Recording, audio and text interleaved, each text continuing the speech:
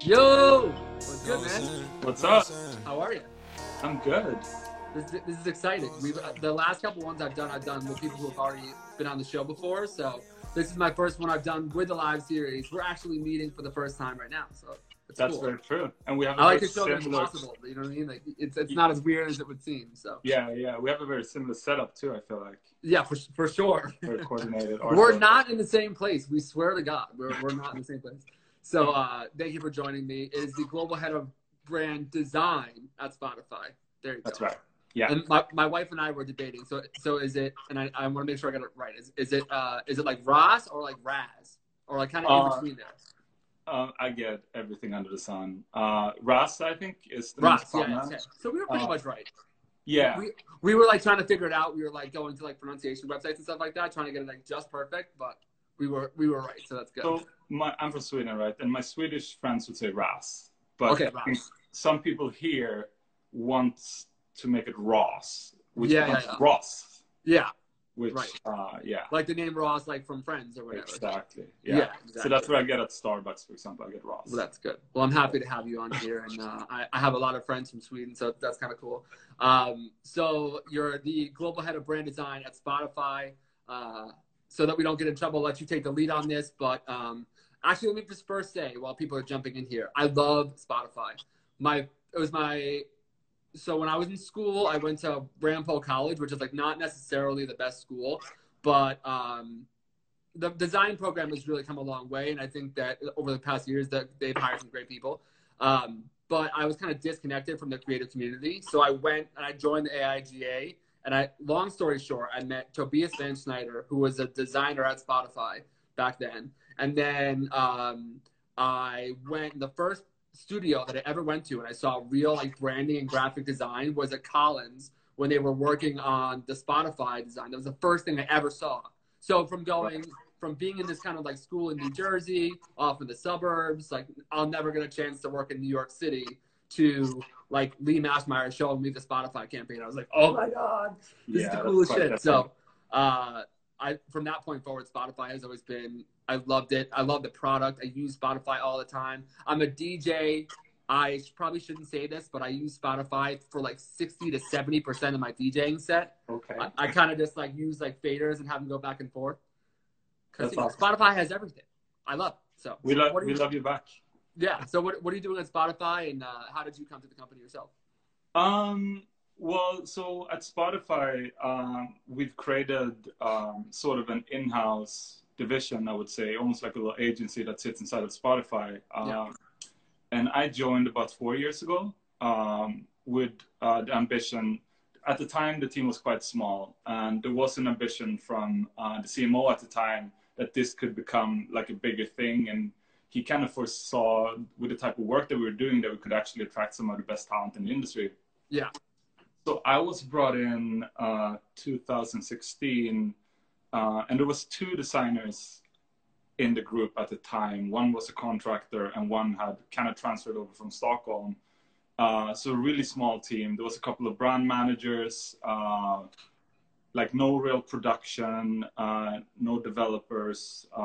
So just to be clear, this is kind of sitting on the side of developing the actual app. So this in-house agency was supposed the product itself, right? Yeah. So this team was supposed to kind of brand and market Spotify. So if this team is doing a good job, essentially users would fall in love with not only the product but also the brand, right? Yeah. Really start creating that brand love. So I got brought in, and we started in a very nimble fashion doing sort of project by project. At the time, we were working with some really excellent agency partners.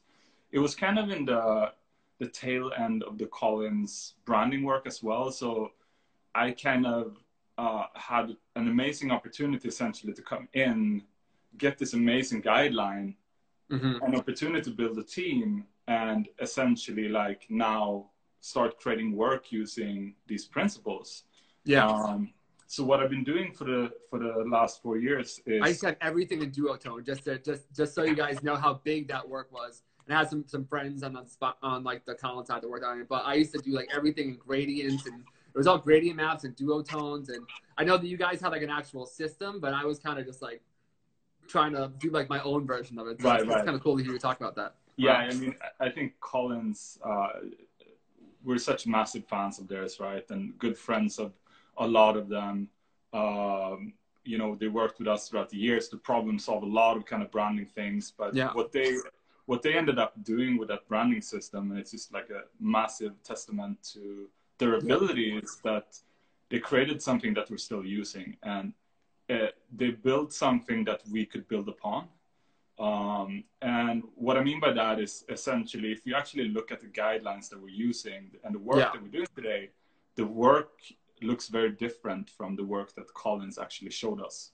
Yeah. But what they gave us was this amazing Swiss Army knife of different sort of strategies and kind of starting points and things you could combine to create interesting work. So and that was their intention. I mean, that's what they intended. They wanted you guys to take it and run with it. And and you did. And every time I talked to Brian Collins or with Ben, who was really involved at the time as well. Yeah, I love Ben Crick. I was just with him in San Francisco earlier this year. Amazing. So we talked about Spotify. He's super talented. Yeah. And yeah, like, so we just, on an everyday basis, like the designers obviously now who's working there knows sort of the rules by heart. Yeah. And we constantly try to identify new and exciting ways for the brand to express itself. Yeah. So we pretty much, our team designs all the global marketing initiatives and all the sort of branding essentially that you see that's building on top of the excellent work that Colin provides. Which I love. Spotify always kind of has like these really meaningful moments where I, as a user, go like, I will never switch from Spotify because they've, you know, whether it be like nostalgia or like, you know, like doing like the rap playlist where you guys would put everything together, or the songs of the year, or the fact that I was recognized as one of John Mayer's top fans, which was like so cool. Like I was statistically, I was in like a percentile. That kind of stuff, it's like, I just love it. And I think you guys, there's a lot of heart in what you guys do. And that comes across from somebody who's just a user of it day to day, making a living off of it in a weird way. You know? And I think you're right. Like when you work with something like, let's say, music or culture, sports, if you're interested, like these kind of things that you also do on the side, you know, you just bring another type of passion, I think, to work when you get to work with something that you actually believe in. Yeah. And I think majority of the people that work at Spotify were Spotify users, loved the product, you know, and when they had an opportunity to come on board and join Spotify, it just felt like, wow, now I get to sort of potentially go and change and inspire this thing that I really use every day and I love.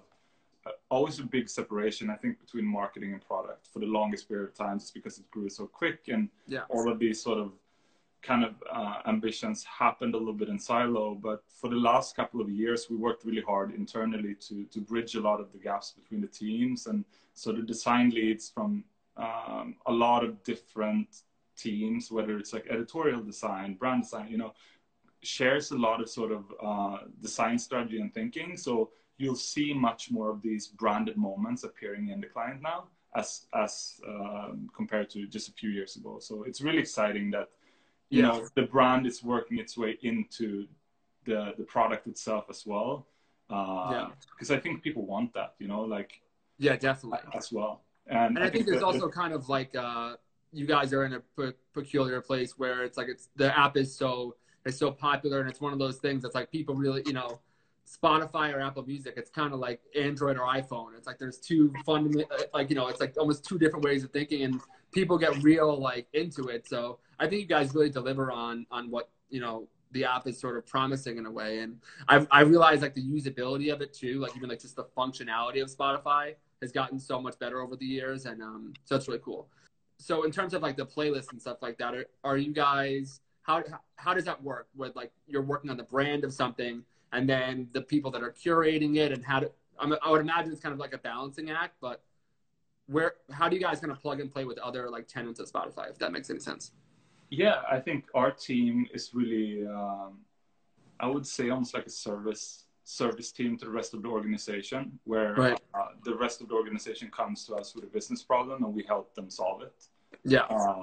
In the best way to our abilities and what we can. So whether it's like, you know, we have had opportunity to create brands out of a few playlists, like Rap Caviar. Yeah, Rap Caviar. Viva Latino, Hot Country. and New Music Friday was the last one. And so songs to sing in the shower. I have them. I'm a DJ. I have them memorized. If I had $1 for every time that I was like running late for something and put songs to sing in the shower, and I was able to like continue setting up my DJ stuff, there's so many playlists that I have like a genuine like connection with, and they're updated all the time, right? Like they constantly update them, like all the time. Yeah, I was always wondering who's listening to songs to sing in the shower, but now I know. DJs who are pressed for time and need to make sure that whatever they're playing is appropriate for a room of like 300 people. Now you know. Yeah. That's an Elegant Affair. I could keep going down the list. I know all of them. So yeah, it's kind of sad actually. Yeah, that's cool. No, but I don't know if I answered your question properly, but I think we just basically the organization comes to us with a business problem, whether it's like run the playlist or create an art direction for something, or obviously one of the biggest things we do every year is the Wrapped campaign, which is like a global marketing campaign that also has a web page and all that kind of stuff. So and that's been for 2 or 3 years now. 3 years, is it? It's 4 years. 4 years. Okay, yeah. It's 3 years. I think it's like it's either 3 or 4. Possibly. 3 years, like real. Right. I think in the 4th year was kind of like a light version of it that we developed with Stink. I think it's like an interesting social experiment to see what songs you listen to the most and what it says about like your state of mind. Like there have been like years where I've been in kind of like a melancholy sort of state, and then there are other times where I'm like, it's all rap. It just depends. It kind of shows you like what your year was like. So that's cool. Yeah, I know. Yeah. The show is for entry-level creatives kind of just coming in. I know that, like I said before, a lot of creatives want to work at Spotify and want to probably work on your team. Do you have any advice that you can give to people that want to, they're fresh out of school, they want to work their way to working at a place like Spotify? What would you say? Yeah, no, definitely. I mean, I think the most honest answer I can give you is that there's a lot of people that want to work at Spotify, and so the competition gets quite fierce, and it puts us in this amazing situation where we can really handpick a lot of the talent we want. Yeah. As opposed to a lot of like bigger agencies that kind of need to funnel in like a lot of different creatives sort of every year to fill accounts and whatnot. So the Spotify in-house job is probably one of the hottest jobs in all of design. I think like it's top, one of the most sought after jobs for sure. So I think generally, and unfortunately, we don't have a lot of entry-level creatives on the team. Just by the way we built the team, we kind of had to start staffing it up with pretty senior people. Right. And along the way, we sort of tried to balancing out the team. And right now, it's a matter of like 1 in, 1 out almost, because we have the kind of size of the team that we feel really comfortable with without it start becoming like hard to control, or that the quality is going to go down. So, but I actually, if I were to be fully honest, I want to go as honest as possible. Yeah. This show has been chock full of like unconditional tough, I think there's a lot of places where creatives can go and get like, and then put your resume here. But I'm all about like the gritty nuances of it and like the reality, so people can put themselves in a 5 to 10 year plan to actually make it happen, as opposed to being like get your dream job. It's not really that real. It's like what would it take long term to work at a place like Spotify? Exactly, and I think that's the important thing, because I think. The way I came up as a designer, I came up very differently, and I've been spending a lot of times working really hard on things that aren't as enjoyable too, and I think that part of the process is extremely important. I think, when you start your career, specifically as a junior, you need to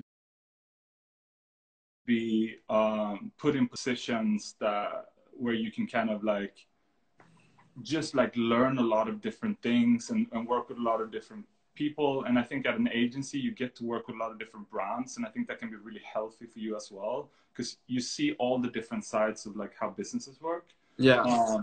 I think if you were to come in as Spotify as more of a junior, and we have a designer, Will, on the team who came straight from SCAD and Savannah, and he's had like a tremendous growth at Spotify, but we kept telling him in the beginning, like, dude, like this is not normal, just so you know, like you don't come in at 10, go home at 5:30. Like, this is not the way the world works. But I think what he did instead is he took it upon him to work extra hard to make sure that he didn't kind of fall behind the curve he should be having as a junior. Right. We brought in another one, Chloe. Yeah, kind of working overtime sort of thing. Yeah. Yeah, or just like be ready to jump on anything and like kind of like, hey, do you guys need help? Do you need help? Like, always be that person who's like want more. Right. Be that person with, I would say, be that person without being that person. So like don't give like senior people a job to have to do for you. Just like see where the slack is and then help pick up that slack. Yeah. Definitely. And like know your role in that space. Because I used to always be like, oh, can I help? And eventually they're like, who the fuck is this like get this freelancer out of here. So you definitely have to find like a place where you add value, right? And you become valuable somehow, specifically like as a junior. And you know, when you start off something, whether it's at an agency or in-house, like you'll most likely do a lot of more mundane tasks in the beginning. It's just a part of like you being sort of coming in from a low level. But you will be given opportunities, and I think it's about looking for those opportunities, and when those are given to you, like kill them, like just really go hard and make sure that you show everyone that like you gave me this opportunity, and this is how I'm going to repay you. Yeah, and keeping in mind that you're a designer, so that is like even the most like bland, seemingly mundane thing, as a designer, it is like your job is to figure out a way to make that mundane thing have charm, be more exciting. So it's like, I have to do this dumb thing where I do this. It's like, but there's always room to play, especially in the space of branding and design. So do you ever have times where people will do that kind of stuff for you? They'll try and like throw something in there and it just like catches your attention? Yeah, I mean, definitely. You see everything, to be honest with you. And we have all kinds of personalities. And even before Spotify too, you know, I worked with all kinds of personalities. And I think, I mean, for me as a leader of a team, right, I have to try to define the culture in which I want the team to work, you know, and then the way I usually see things is like I'm trying to enable everyone to be as comfortable as possible and work, you know, their way. I'm not gonna micromanage people, but in return, I expect people to be responsible. Yeah. And I'll give everyone as much sort of freedom and sort of space as they want, as long as they're delivering and over delivering on what they're supposed to be doing. And I think that's really where you see the difference between certain designers, not necessarily at Spotify, but just in general, of like when you have that kind of relaxed environment, certain people will rise faster than other people, and it's just because they are. And then other people will just check out and go to lunch for like 2 hours, and you're like, all right, dude, like no problem. Like, And it's also reading between the lines, because I think certain people might not understand that, like, oh, this is super relaxed, so I'm going to relax. I don't think that's the right way to think. It's like, great, this place is like really relaxed and everyone's nice, but it doesn't matter. I'm still going to like, you know, go above and beyond. And it's, in the end of the day, it's for your own benefit, right? Like, you're never going to stay at a work forever. Yeah. So whatever you put in at a job is what you're going to get out. You know, so the more you put in, the more you get out, essentially. So yeah, for sure.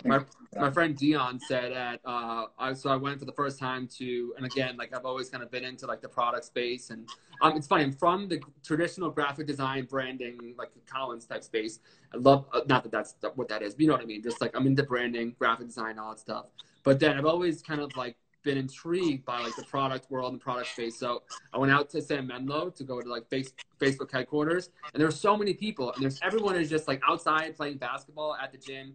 And I said to my friend Dion, I was like, yo, like, does anyone here actually work? And he's like, no, don't get it twisted. He's like, it's really easy for like somebody who's overseeing a project. Like the management can just pick up their phone and look at the app and look at the functionality and like look at the product itself. It's like, that is what they're basing it off of. It's not how much time does this person like sit at their desk for, or like, you know, pull all-nighters. It's like, what are they doing? How are they adding value? And it's kind of just easy to see. And like with great like freedom comes great responsibility. So That's kind of cool. That's so true. I think, you know, to add to that as well, like I think there's a bit of a new sort of system being shaped with these new, specifically like in-house technology companies that are offering more of different things you can do while at work, whether it's like playing ping pong, you know, arcades, video games, basketball, like all those things, right? Like, right. And I think like if you as an employee handle it the right way, in the end of the day, you have to deliver what you have to deliver, right? But the old mindset of like coming to work at a certain time, working for 8 hours straight, and then going home might not necessarily, specifically for the new generation who's kind of like a little bit all over the place, be the best way of working. People might actually need that like quick disconnect and go and shoot hoops for 30 minutes because they might actually come back more recharged and they're going to be better at working. So I'm really all for that. And we have that at Spotify too. We have like, you know, people playing video games. We have people like jamming, doing music, like going away, having like really long breaks where they're just like talking in a room. Like, I think all of those things are like really valuable. You guys have a cool office. I remember I used to like go on like, what was it, Glassdoor or whatever. And I would like look at the offices. I was like, damn, Spotify's. I actually have not been to Spotify. I've been almost everywhere except for Pinterest, Spotify, and a few other places. But maybe one day when this all clears up, you can give me a tour of the New York office. Definitely. I was see what it's all about. Come up when this craziness is over. In your own personal experience, when you yourself are using the app, what are some of your favorite things you are enjoying about the app? I mean, I used to, I think, use the app in a very straightforward way, and I used to kind of like search for the music that I knew I liked. I would play that music, whether it was like commuting or in the gym or whatever. And I think more as you're growing into like learning Spotify and everything Spotify can offer, like I've definitely now I use Spotify more for discovery, 100%. Like I found some of my favorite songs just through like Discover Weekly, going into like my friends' playlists, just like kind of searching around, finding some of these like playlists that matches my kind of personal music taste. And then podcasts, I think, is something that's kind of like hit me over the head pretty hard in the last couple of years. Like I wasn't interested at all. And then all of a sudden I just realized how much amazing podcast content, even like down to like very, very, very specific things, right? Yeah. Like the most specific, might have a podcast. So it's really exciting and that's just going to grow. So I think now my behavior is kind of like I start the morning, you know, while I'm making coffee, I put on the daily, kind of like listening to what's going on in the world a little bit. Yeah. Then I might switch over to like, let's say some like jazz music or whatever while working, or some more. That's awesome. I love jazz music too. It's funny you say that. That's like no one knows I listen to jazz, but every once in a while, like in the morning, I'll put on some jazz and try and create like a mood kind of thing. And it's so fun because on Spotify, you know, you have music and you have podcasts like right there side by side and kind of interchangeable. And I just love you don't have to leave the app, and it can, on a dime, it can change for me about like what I want to listen to first. So I think it's really great that Spotify has taken on, you know, podcasts and is now kind of amplifying that. Have podcasts come more to the forefront? Have they gotten like, because I know that originally Spotify didn't have podcasts, right? Yeah, I mean, podcasts is definitely something that's grown in to become like a real priority for the company, and it just basically comes from seeing how much people like it, right? Like the consumption of podcasts is going up massively, and I think like a lot of people that used to listen to music, let's say commuting, driving in a car, or being on the subway, are now listening to podcasts, right? Yeah. So and it also comes with there's so many amazing podcasts now. Yeah. I'm Meet the Creatives. No, I'm just kidding. Yeah. I personally, like, I don't read a ton of books, and podcast like fills that for me in a way. You know, stories and like things like that. So even on vacation, just like kind of laying by the pool and listening to like a really interesting podcast is kind of like something new for me, which I really enjoy. Yeah. Podcast is definitely super important. I think we'll see a lot of things happening in the podcast space in the upcoming years, because I think podcast used to be almost considered a bit nerdy a few years ago. Like, you know, you have to be very when I used to listen to like the Joe Rogan Experience, people were like, what do you talk, like what, the guy from Fear Factor, like, are you serious? And I'd be like, like podcasts they're gonna be huge. There's no way this is not gonna catch on. I can listen for like 3 hours. And they're like, you listen to people talk for 3 hours. I was like, And then It is years weird. later, these same friends came back to me and were like, "Oh, dude, I've been listening to Joe Rogan." I'm like, "Get out of my face! I don't want to talk to you right now." That podcast is great, by the way. I love Yeah, it. yeah, it's been really good. But yeah, I mean, it's just like it's definitely changing, and I think instead of like having to be super nerdy about a subject and doing a podcast about it, like now you're seeing more entertainers and people that you would normally see in showbiz, right? Right. In like TV. It's the whole like, you know, everyone used to be a movie star, and then all of a sudden everyone appear on Netflix, you know, and there were TV shows all of a sudden, and now everyone. Right, like it used to be like you want to be on the TV show, and now you just want the Netflix special now. Yeah. Right, and then the semantics always kind of change. It is kind of weird how it's like there's always like a next kind of medium and stuff like that. So. But I think at the same time, you know, like a lot of these people and a lot of actors, whatever it is, musicians, thinkers in general, like people have things to share and things to say. And a lot of times they haven't had that opportunity before. So there's some like really interesting conversation happening. Just because people actually have things to talk about that you didn't expect. Like Joe Rogan, right? Like you kind of saw him as a comedian. He was involved in MMA and you're like, okay, this dude is kind of like, he's a very straight up dude and he voices his opinion, but then you go into his podcast and you're like, wow, like this guy has a lot of thoughts. He's super smart to bring some really good guests, and it's always like super fascinating. So when you were starting out, tell me about your journey.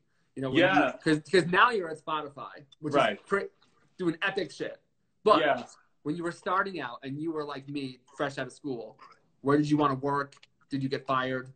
Yeah, definitely. I mean, I can even take you a little bit further back if you want to, because I think all the way back. I might have had a little bit of a different journey than a lot of people in my position, because I didn't really study design. Like I never went to design school, nothing like that.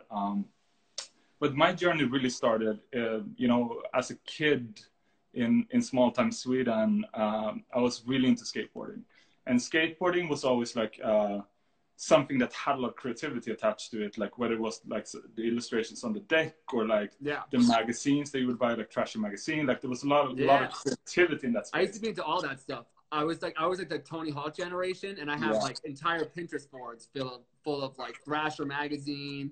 I used to rip up Thrasher magazine and like hang it up on my wall. So I'm totally with you. Some of the best graphic design in the world comes from skateboarding. 100%. I love it.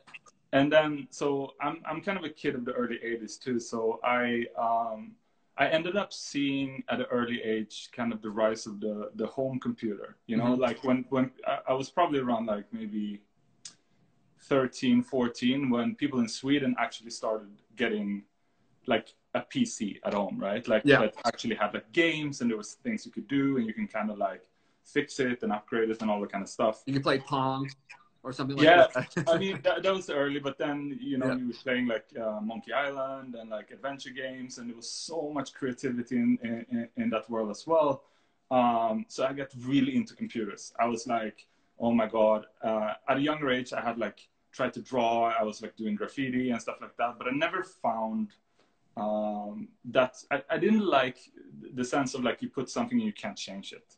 So when computers came, it came with a whole new sense of like you can kind of like adjust things and evolve it, and that was so creating for me. So I think like probably around like 97, 98, I found like digital art online as a thing, and I was kind of like blown away. And it was brand new for me because I had no friends, no family members, no one was a designer, no one was working. Crazy. It was just something I found, and I was just like, oh my God, like, I had no friends who wanted to hang out with me, but it was not like you know, you find something and it's kind of like just speaks to you, and you're like, oh my God, like I don't know anything about what I'm seeing, but like I'm so drawn into this. I have to. So at that time, and what I think was like kind of very interesting for that generation of designers, similar to me, is that like back then there was no tutorials. There was no Behance or Dribbble. So there was no communities of designers. There was no download like the button pack. Like There's no preset pack. There was nothing, right? So all you could do is you had to sit and explore all of these like very complicated programs by yourself. So you were just sitting there playing around with like Photoshop and 3D Studio Max and After Effects and Illustrator and Bryce and all of these like random things that existed back then. And like I spent years, you know, like my grades were really below par because I was sitting up all night just doing like abstract, like emotional designs. that I would then show Just my had the friends or my liquefy mom. tool, just doing like weird shit in Photoshop. Oh my god. Yeah, and That's so everyone's like, funny. I don't know what this is. But I was the same it's way. kinda Yeah, cool. I had no idea what I was doing. I would do like gradient maps and then just like use the blur tool and just start moving stuff. Like Yeah, it was probably yeah. cool. I wish I still had it. I mean, it was a super creative era, and I think like a lot of the design sort of sensibilities that I'm basing my professionalism on today was built during those years of really exploring and exploring. Because you explore so much and you find out what you like and what you don't like and what works and what doesn't work. And even though Photoshop has evolved a lot, it hasn't changed that much, you know? Yeah, no, not really. It's just it's almost the exact same from when I was in high school when I first discovered it, which is and in some ways like I learned some of the things that like when I used layer masks in real life, it was crazy because I had learned that already in high school. So it was I was fortunate to be in a program that had that.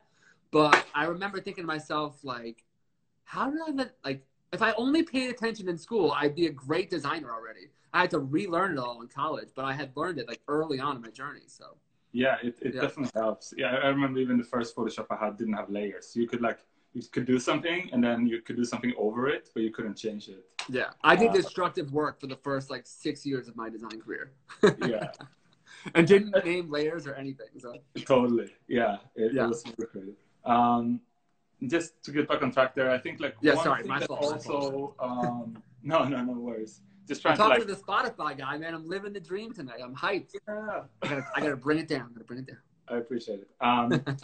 I think like another thing that really influenced me, like I got really into sort of the rise of esports happened around the same time. You know, back in the day where you started seeing games where you could actually sort of compete together.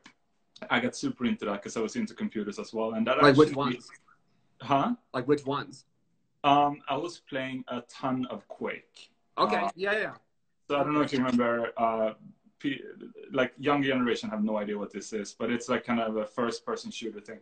But you worked in teams, but there was so much creativity around the gaming sort of scene as well. Like you could create skins to your characters, you could create wallpapers, you made a homepage that your sort of team was putting their scores on. So like that's so cool. There was this like vibrant sort of energy around that scene as well, and that really influenced me.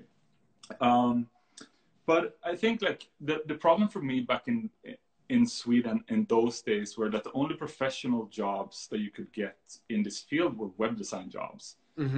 And it was the beginning of the web sort of, so like Flash hadn't really broken yet in a big sense, so the web wasn't that exciting. So I never really felt that interested in becoming an AKA web designer. Like you had to code and all this kind of stuff. So I remember I failed web design actually. Failed web design. Yeah, I mean, I think this podcast is dedicated to my web design teacher, who told me I never amount to anything. This is I have some terrible sites somewhere on the web as well. Yeah, that I had to do that. I will never show anyone.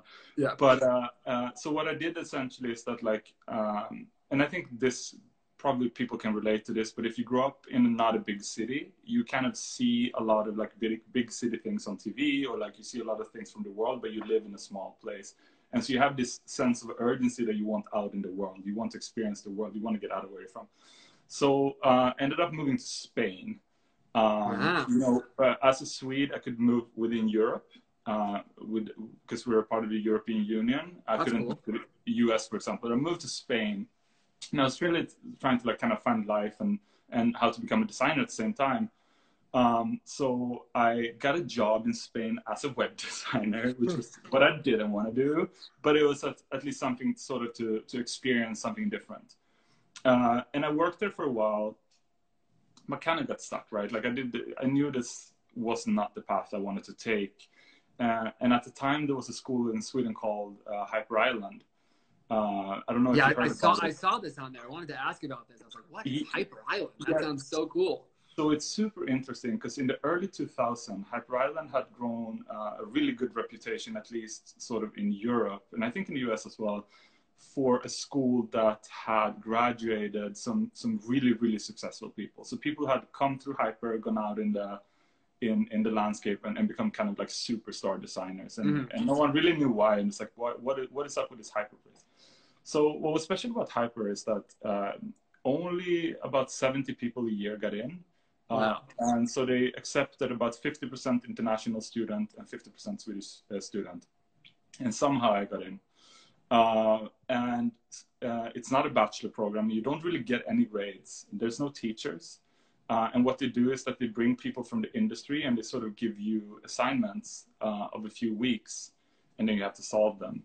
But what's really interesting about Hyper Island, and it's kind of like the key to success, is that it's really all about teamwork, I think. I think, this is my theory, they try to bring in people from different personality types, very much on purpose. Yeah. And they try to create groups that are going to collide, and they try to create groups with different kind of personalities that aren't supposed to match. And so for every project you get in a different group. And so you have to work for 2 years, like day and night, trying to problem solve in very sort of chaotic situations with like really strong-minded people or really just difficult introverts, whatever it is. So what I learned during my 2 years at Hyper is really working with people, and that people are extremely different, and how to work with different personalities. And it was super, super useful because Hyper had acknowledged sort of that the creative industry is full of these complicated people. Yeah. So so that has really done me such a service for my career of just learning that. Yeah. Those interpersonal skills are so important. That's so much a part of it. That's like, it's almost, in a way, it's almost like everything. It's like, how do you, navigate spaces without, because I had it at first where I was like, oh, I'm just going to hold my own. And I've been telling people to go screw for years. And then you get into the corporate landscape. You're like, oh, I can't do that at all. So you need to learn how to like get along, if you will, or at least like have some agency and know when to, it's time to go, sort of thing. Exactly. And I think like being adaptable is super, super important to our industry as well. Yeah. Like being able to sort of shape shift a bit depending on the constellation and your role, because your role is going to shift tremendously depending on who you work with, the kind of project you're doing, and being able to kind of like, sometimes you need to be a leader. Sometimes you don't have to be a leader. Sometimes, you need to push the group forward. Sometimes someone else is doing that and you really need to just follow along. So like learning how to deal with those kind of things is super useful. Yeah. And in the end of my Hyper Island years at the school, I got an internship in New York at Big Spaceship as an animator. A Big Spaceship, you said? Yeah, Big Spaceship in Dumbo, which was at the time definitely one of the big it shops, because they had almost like a monopoly of doing all the Hollywood websites. Mm-hmm. And so this was I was obsessed with them when I was in school. I used to steal their fonts and try, like when I was in college, I tried like remaking my portfolio and look just like Big Spaceships. And I had like a serif font, and people were like, why do you have a serif font? I'm like, because Big Spaceship has a serif. Big Spaceship, yeah. They were incredible. The CEO of the company sometimes like stuff on Meet the Creatives, and I forgot his name, but Mike Lebowitz, yeah. What was it again? Mike Lebowitz. Mike Leibowitz, yeah. Dude, open invite, Mike, come on the show. I see you out there, man. Come on the show. No, he's a great guy as well. So the man. I was hyped the first time I saw that he liked something. That was the first big one, and I was like, I'm doing something right. Yeah, but at the time, like Flash was kind of at its prime, so it was a very, very creative time in our industry, and you could almost do anything. And every project you essentially trying to break, like kind of like, how can we break Flash to do something that no one has ever done before? And most of the awards and award-winning projects at the time were like the projects that managed to like sort of hack the system the most. Yeah, there's all this like weird kind of like parallaxing and kind of like fun stuff happening. I thought that was a great time to design. I loved it. It was a very chaotic design time. Yeah, but there was now everything is so sterile that I miss those experiences like where you would go to a website and like the whole website would like, fold or animate in ways that were, and this was not animation or stuff that was done by amateurs. This was like, by hackers and web developers, and it was really cool. And I wanted to get into it, but I couldn't do that HTML, coding. So it's just not my brain, I wanted to. That's why I was kind of an animator, because I wasn't that into code, but you could actually use animation with web at the time and kind of export your animations. You could input them into Flash, and you can kind of have them rolling at the web pages and stuff like that. But I was really into animation. I thought I wanted to be an animator, and I spent a lot of time like learning After Effects. And at Big Spaceship, like I had some incredible opportunities. But like going back to what we talked about before, I kind of realized that. So I had about 8 months in New York at Big Spaceship, and I was like, okay, this is a career-defining moment for me, and I'm gonna work so hard, and I'm gonna jump on every opportunity, because now I have an opportunity to build a portfolio with real projects that are gonna be like international kind of. And like what year was this roughly? This was maybe 2004. Okay. Oh wow, this is early on. Yeah. Yeah, way so before I was looking at this stuff. Yeah. Really early. And I remember Ghost Rider had just come out in the movie theater, and we were doing like a website for that, and I was super excited. But I ended up getting some really insane opportunity at Big Spaceship. Like I was animating Times Square for New Year's for Target. They had bought out all of Times Square, and me as an intern had an opportunity to create my own Target animation that was like 1 minute long. So I was just like, I was all in. Like I came in the morning, I animated all day. I was like downloading low resolution stock videos and tracing them in Illustrator to create like frame by frame animations, putting them in, putting on the render. I would go into the movie room at Big Spaceship and sleep on the couch and watch Star Wars for 3 hours. Then I would come out, like look at my like render, like is it? And it's like render failed. You're like, what the? I forgot to put on that layer with a bird flying, and that's that's why I never got into that. That's why I'm a photographer, not a videographer. That's why I couldn't. I have such anger issues that if I were to sit there and wait for 3 hours for something and it didn't work, I would go postal. I would go crazy. Yeah, no, it's an insane world, and it was like hundreds of layers we had to sort of keep, and then I was back in grade too, so that must have taken even longer, bro. Kids these days probably don't even know. Yeah, right. But I got so much work out of that period, though. So like, just like taking those opportunities and working hard, really, really paid off. And essentially, I think, you know, when my internship was over, I had to move back to Sweden because, you know, visa, like I was here on kind of like a student trainee visa that could, you know, keep me in the US for a little bit of time, but I had to move back. But like my heart was so fiery. I was like, I have to get back to New York. Like the people, the city, like, and you know, as like a 24-year-old or whatever, like, it's really hard. Like, how do you come back? Like, getting a visa, trying to get someone to sponsor you, like you have to get a talent visa. Like, it's very, very, very difficult. But I ended up. And you haven't been able to establish a title that like merits like somebody who knows nothing about. And that's the thing too. Like a name like Big Spaceship. You're like, come on, it's a real. I remember I told my dad actually. This is making me remember a story. I told my dad that my dream was to leave school and go be a designer at a designer, which my dad thinks of as like, you know, like a flimsy artiste kind of thing. I want to go be a designer at a company called either Big Spaceship or Huge. And my dad was like, what the fuck are you talking about, dude? Like, what are you talking about? You're never going to like, this is how you're going to pay your bills? I was like, Dad, if I got a job, I'd be straight. He's like, at Big Spaceship? I was like, yeah, man. Yeah. There was definitely some weirder names than that floating around as well. So like, why were you guys making all those weird names? As somebody who was there when it all happened, that's just. I don't know. I think it was kind of like a trend at the time, to be honest. To like, a way to get your client's attention. Like, how can you show that you're creative? Yeah, have a very creative name. Yeah. I don't know specifically how like Big Spaceship came up, but I mean, I thought it was a great name for like a creative shop. It almost felt like a big spaceship of aliens just running around. Like it's very visceral. You know? I picture it. I picture what it would look like. Yeah. Same thing with Huge. Same thing with Huge and a lot of other places. Sorry, ADD. My ADD is off the chain tonight, but it's okay though. And then how did you get to? I saw you worked at RGA as well, right? Yeah. So I'll try to bridge this one really quick. But like, I ended up going back to Sweden. I moved down to Spain again, to Barcelona with a couple of friends, and at the time I was doing a lot of Swedish identities for Swedish TV shows, like through some friends I had, like trying to figure out like what is next.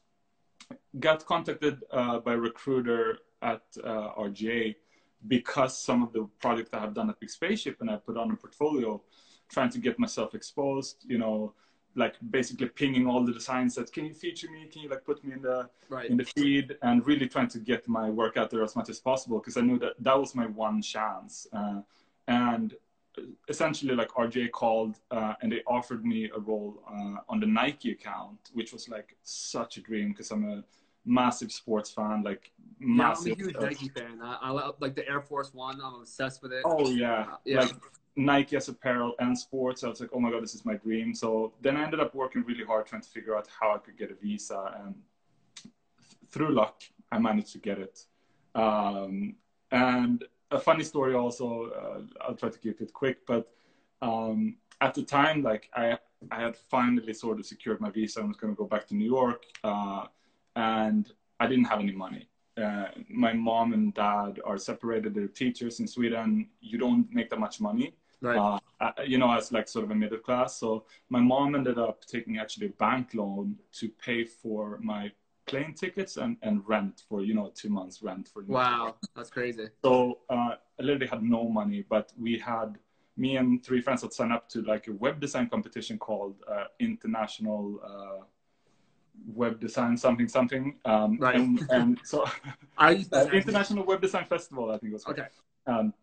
So we had won the Swedish sort of elimination, and so we went to the final in France, and they paid for like plane ticket and everything, and we ended up winning the whole thing, and it had, I think it was like $12,000 or $14,000 or euros in first prize.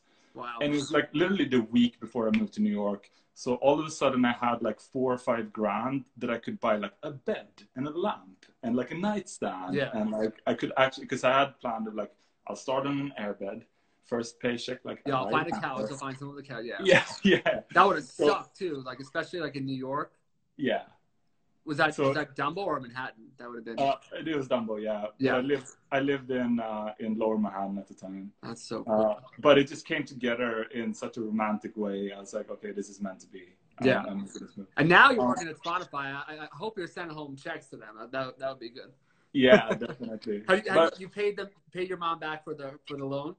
Yeah, I definitely did. Okay. I actually just bought a summer house that she's kind of mainly. Oh, that's so cool. Hanging out in, and it was mostly for her. So that's amazing, dude. That is the best we could possibly like end this thing. I love that so much. Cut this off in an hour, which is so annoying. But you're more than welcome back on the podcast anytime. Yeah, This is a good first date. You know what I'm saying? People are like, how do you talk to people? This is our first time talking. For sure. One day I'm gonna talk about anything. What's that? And you need to come and visit the office when the world is back to normal. Yeah, for sure. One day I'm going to get my shit together and I'm going to work at Spotify. It's going to be a long-term goal. I'm going to work really hard.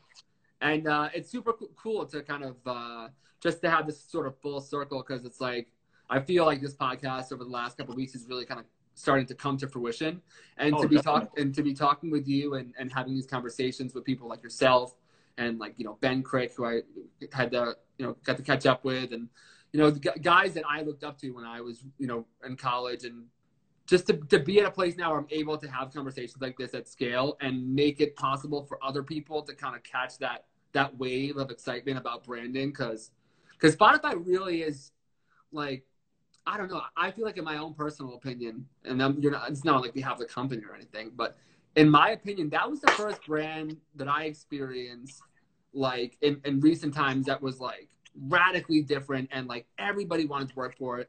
And it's exciting. And I hope that people will get off this and look at your portfolio and look at all your stuff and have that same feeling that I had when I came into the design space of like, this shit is cool. Like branding is not boring. Branding is not just logos. Like branding can like change the world. You know, no, definitely. I took the most cliche thing. I had such a good point, and then I ended on branding. The save the world part was a little bit much. Yeah. I appreciate everything I said up until that one part. We'll cut it out in post. Yeah. I'm gonna make sure I edit this. I'm gonna edit out my ADD and all the times I interrupted you. But with the last 5 minutes or so, where can people find you online? What's the best place to get in touch? And if you want to apply to Spotify, who's a good person to talk to? Oh, definitely. It's funny. I'm actually building a portfolio right now. I haven't had a portfolio in so long, which is, you know, just a matter of the new Squarespace is sick, dude. Like the 7.1 of Squarespace is legit. But you're the man, though. You probably do you code all your own stuff? No. I don't have the energy or time. But I'm using a super simple cargo template right now that I'm just putting together. LinkedIn. I have a Behance. That's somewhat relevant. Like there's a lot of stuff that's not on there, but it at least could give you a sense of. I saw you're back working in Times Square again, and you do all the Spotify stuff. I love that. Oh, by the way, all the stuff that you guys did. I don't know if you did it for after hours for the weekend, and like that. I'm gonna butcher all the names of it, but there's been many days where I've been in New York City and seen. It's always been my dream from that day I first saw it. I wanted to do out-of-home signage for Spotify. There's this one billboard in particular. I need somebody. It could be a one-off project. There's this one billboard right outside of Madison Square Garden, and every time I ever got fired, I would just stare and look at that billboard and say, one day I'm gonna have my ad on that billboard, and then I'll know that I have made it. So I need somebody at Spotify to just like help me. Like I could even just move around some items on it. I just need to fulfill that dream and get it on that particular billboard outside of Madison Square Garden. We'll make that happen. We'll send you a file, and then you can move some things around, and then put the name on it really small, and then we do a lot of out of home, which is kind of exciting. Dude, could you put me in touch with the out of home signage person at Spotify? I got a lot of bills to pay, and I will get my blood, sweat, and tears rendering for hours. I'll use Live Surface. I'll go out and take pictures. I'll render it on there. I want that shit in my portfolio. We'll make that happen. Okay, thank you. I appreciate it. Sorry for the person.